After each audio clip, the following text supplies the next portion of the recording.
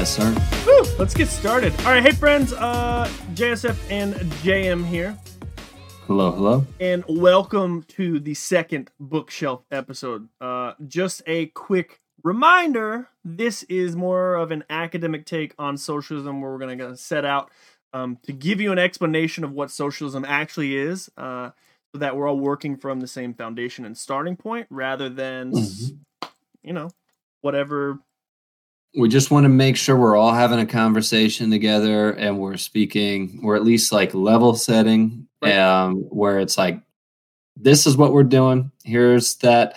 I think I said Lunchable last time. It's really more upon pondering much more the metaphor as they're important. It's more of, your Cliff Bar, if you will, or the Cliff Notes version of it's like a one pager, right? It's like, hey, here's the summary of this. It's a framework. It's not the whole body. We don't get into the weeds and the nuances of it. That's for the other one. It's your protein bar, right? I don't want a full meal, but I want to take it to go and just make sure I'm not, as my wife likes to put it, hangry. So let's go and not be hangry, and let's learn about some socialism. And with that glorious introduction, we hope.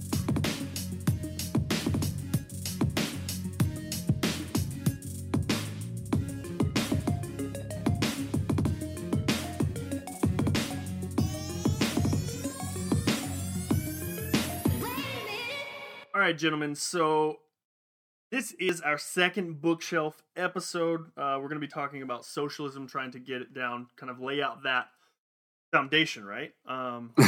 That's no big deal. I feel like it's necessary right now, especially kind of in our culture right now. It seems to be Marxism, socialism are buzzwords in a way. So I think it's really good, particularly for this topic in light of the previous one of capitalism we just talked about, of really setting a foundation of like, what the heck are we talking about? It's not a boogeyman, It's not a buzzword. It's an economic theory, and what's kind of the nitty gritty of that. So obviously we have Lindy here, our resident expert, and Lindy, I guess to start off, like, what brought about socialism and Marxism? What really prompted Marx's ideas, his kind of thoughts, and even the theory as a whole? Like, what prompted socialism? Well, that's a really appropriate question, because kind of unlike capitalism, which, as you said, we dealt with last week, Marxism and socialism and communism, and we're going to try and parse that a bit here today, was a response to capitalism. So it didn't actually arise, as social scientists say, sui generis, of its own, on its own force. But it actually was a response to capitalism. In fact, Marx felt like without capitalism and full-blown developed capitalism, communism and socialism would never have come about. So it was necessary to allow that to globally play out.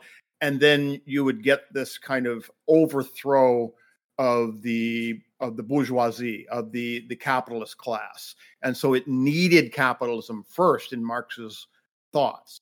But it was really prompted by four moral criticisms that Marx brought against capitalism. And I just want to preface this for all of us to recognize, our listeners included, this is not the be-all and end-all lecture on socialism, because it's just too involved. But these are the kind of the bare bones, because a lot of times we just really don't know what we're talking about. A lot of times in the United States, socialism and socialism, and sometimes capitalism, if you're left of center, they function just as a bad word we call the other side. Right. So, they're what's called an ad hominem argument. You label something this, and they're all of a sudden you've got them in these mental categories, and they're immediately kind of stigmatized and demonized. That's not what we're wanting to do here. And so we're wanting to look at what Marx and others who were architects of this idea, and there were many, Marx and Engels, Friedrich Engels, primarily, what they saw in the mid to late 19th century, especially in Britain, in the north of England, in Manchester, Leeds, in the industrial sectors when the Industrial Revolution took off, and the big, huge factories started to take off in regard to engines of capitalism. They've often been called the Great Satanic Mills took off, and there were four primary criticisms. The first is Marx, based around the research that Engels did, especially in Manchester, is that the conditions of the working class in the 19th century Britain were frankly just appalling. Right? They lived in tenement homes, back-to-backs. Interestingly enough, when I was in Leeds doing my PhD, I lived in a back-to-back. It's kind of like a row home or a brownstone, you would call it in New York, only it doesn't have a back. It shares it with others. And people would be shoved in there, 3, 4, 5 families. There was no sewage. There was no running water. And, they were just tools for production. And so that was one of the things that Marx and Engels really thought was a problem. And kind of related to that was a second, and we've probably heard this word kind of thrown around a lot, is the alienation of the worker from labor. So in other words, the worker contributes labor, a pretty significant element to production, and would only get just basic returns on it. And most of the returns would go to the ownership or the capitalist class, the bourgeoisie. The proletariat, the working class, would not get their just due in Marx's view. And then that kind of aligns with the third one, and that is this surplus of value would accrue to the ownership class, the capitalist class. Because of the worker not getting any kind of real returns on their labor based around what he would consider to be a labor theory of value, that labor is more important to put in than, say, money or anything else, that the average worker would remain in poverty, in utter and dismal poverty. So it was unfair and unjust. And then fourthly, the thing that kind of ran the engine of all of this, according to Marx, was the capitalist bourgeoisie ownership class controlled the means of production. They were the owners. Remember how we talked about ownership being so critical, and we will in this contrast it with the idea that God owns everything and issues of stewardship. But the owners of land, labor, and capital were not equally. It wasn't equally distributed justly, and capitalism kind of took the day. And even labor was only valued to the degree it could produce capital. Land was desacralized, and it was just another factor of production. So this systematically kept the bourgeoisie, the capitalist class, in power perpetually. So, and all of this kind of ran the idea that socialism and communism saw that there were two primary structural flaws to capitalism. And that is that there was a competition between capitalists, the ones who owned everything, and competing with each other, and that would drive down the rate of profit. Still giving them quite a bit of surplus, but it would drive down the rate of profit, and then would cause the worker to not get their just due because they're just now another cost, and it would relieve any capitalist incentive to accumulating, other than personally, and they wouldn't share the wealth with the poor. And then secondly, capitalism is ultimately dependent upon a poor working class, a proletariat, as they're called, kind of those that work for slave wages. So the system, according to Marx, can only develop insofar as it develops a working class.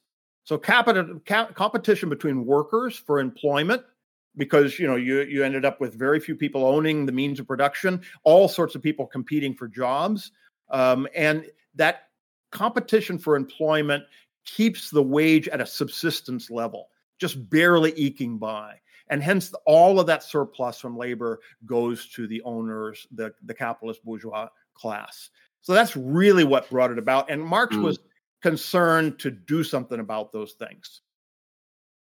Well, then would you consider, I think we need to look at socialism. Are they all the same, or are there different types of socialism? And then we talk about communism, right? So that's a part.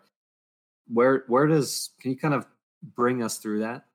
Well, that's a really good point, JM, because we tend to, we're first of all, because we don't really know what this is and we've not been taught. We even said last week, a lot of times people don't know what capitalism is, right? We isolated two primary components of capitalism, say all the more so with this. And we tend to say that socialism is the same thing as communism, which is the same thing as democratic socialism. To be honest with you, they're not very different things, but they're notably different. Communism is kind of the general first idea out of the Communist Manifesto and Das Kapital that Marx wrote in his other writings, some of Engels' writings too, was really the primary thing that was put forward first. And here, remember, in capitalism, the idea was private ownership and the market mechanism running by supply and demand in light of price, right?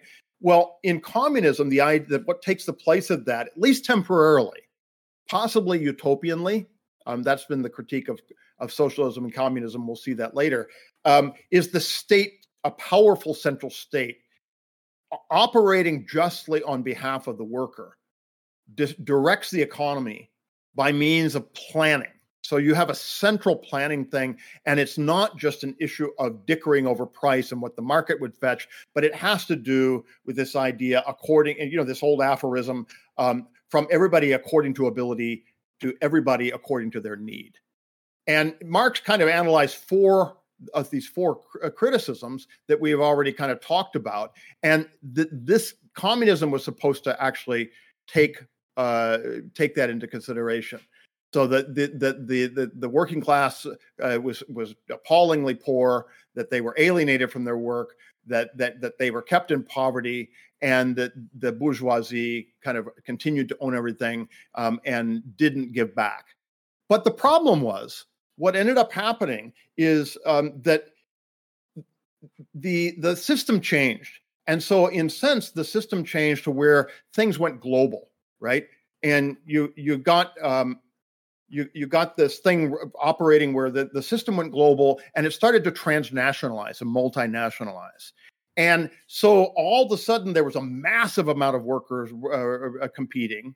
And also there was the entrance of the state, there was the welfare state kind of came into play, and they started through collective labor actions and whatever, started to negotiate with ownership. And there were some welfare elements and minimum wage laws and what have you that were put in place. And so what ended up happening is Marx thought that communism would be an overthrow by the proletariat of the bourgeoisie to lose their change. Remember? That didn't happen. And so what ended up happening, and he thought it would happen in Western Europe and in the urban centers. What ended up happening is you ended up going toward neo-Marxism, which saw that the change would be maybe more agrarian, like what you saw in Russia and in China, and that there would be a quiet revolution in which the state slowly takes over for giant companies. And so that there would be a privatization of the ownership of the means of production, or not a privatization, a public, a statization, a kind of a centering of that ownership by the state. And that improved the material position of the workers slowly, but still not legitimately.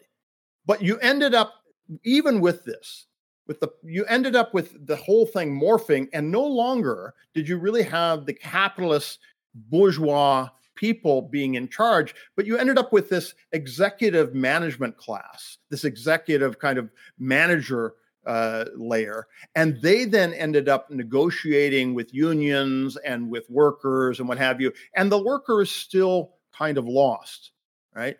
And out of this, you ended up with people with, one of the aphorisms of capitalism is a rising tide lifts all boats. So even if you're poor, still, you're not as poor as you used to be. So capitalism has at least helped you. The problem is if the top boats really go up high and you're barely going up, just barely doing subsistence, not only are you having a hard time in regard to meeting your basic needs, I mean, legitimately paying for things that sustain life, but you also are being rewarded much less than other people. And that ends up hurting the body politic. And so out of that came democratic socialism. And that frankly rejects much of Marx's analysis of capitalism in regard to a overthrow of the bourgeoisie and the proletariat taking over. It actually challenges a strong central state and tends to rely more upon market mechanisms, but it brings in the idea that there needs to be redistribution of wealth, because this will hurt a society. When some people are getting more and more and more, 10 times, 100 times, 500 times as much as their lowest workers, that even if the lowest workers can pay their bills, that's going to cause the fracturing of your society. And that is not fair and that is not just. So that's democratic socialism. So to recap, we basically have three different types: communism, neo-Marxism, and democratic socialism. And each step gets closer and closer to using some sense of the market mechanism, even though it's not capitalist. Right. Okay, so having that understanding, how do we then, if it's fairly and kind of theologically understood, what would we say some of the contributions of socialism overall, not just socialism as we kind of came into generally, but even looking at those three: communism, neo-Marxism, democratic socialism, understanding those fairly, honestly, and also theologically, what are some of the contributions of socialism overall? I think that's a great question, and especially in our context in North America, because we tend to extol the virtues of capitalism and can find all sorts of ways why we like that. And some of those are legitimate, as we said last week, and some of those are not, as we said last week. But it's really hard in the United States, in Canada, in some of Western Europe, mostly in the United States, to see anything good in socialism on the part of the average person, because we've been so taught that it's just a one size fits all. Like I said, they don't parse the three different types that we just dealt with, and it's always evil. But in actual fact, socialism, especially I think democratic socialism, as we'll see in more the toolbox kind of episode that we're going to do, actually it might even align with elements of Christian koinonia, but it basically it boils down to, especially in regard to as you get closer to democratic socialism, equitable distribution of income and wealth, because an economy has got to have that as its goal. And democratic socialism admits that the lot of many workers has indeed been improved in absolute terms by a use of the market mechanism. But it still maintains, sometimes very strongly, and I think this is fair, that there are some additional goals that it does not see capitalism prioritizing. And for instance, there still needs to be a specific directed focus on poverty relief as an end goal in and of itself. I mean, people shouldn't have to work in order to breathe, right? I mean, people should work. We've already said that that's an important, almost co-creating activity with God. It's not a disutility. But even if they don't, we cannot, I don't think Christianly and justly just consign people to the death heap. And even when material poverty is absent, say if capitalism did just a bang up job in certain places and all, a rising tide lifts all boats, and the lower boats still are doing so much better, capitalism still, as I mentioned before, generates this significant disparities in income and wealth.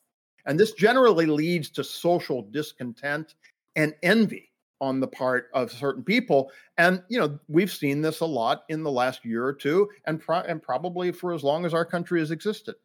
And also, we have to recognize that all goods are not the same. An economic system produces goods and services, right? Not all goods are the same. We have something what economists call positional goods. That is the good of being in a particular position, being the head of a certain organization, directing workers, having authority. And by definition, you can't have everybody doing that. They're scarce sometimes.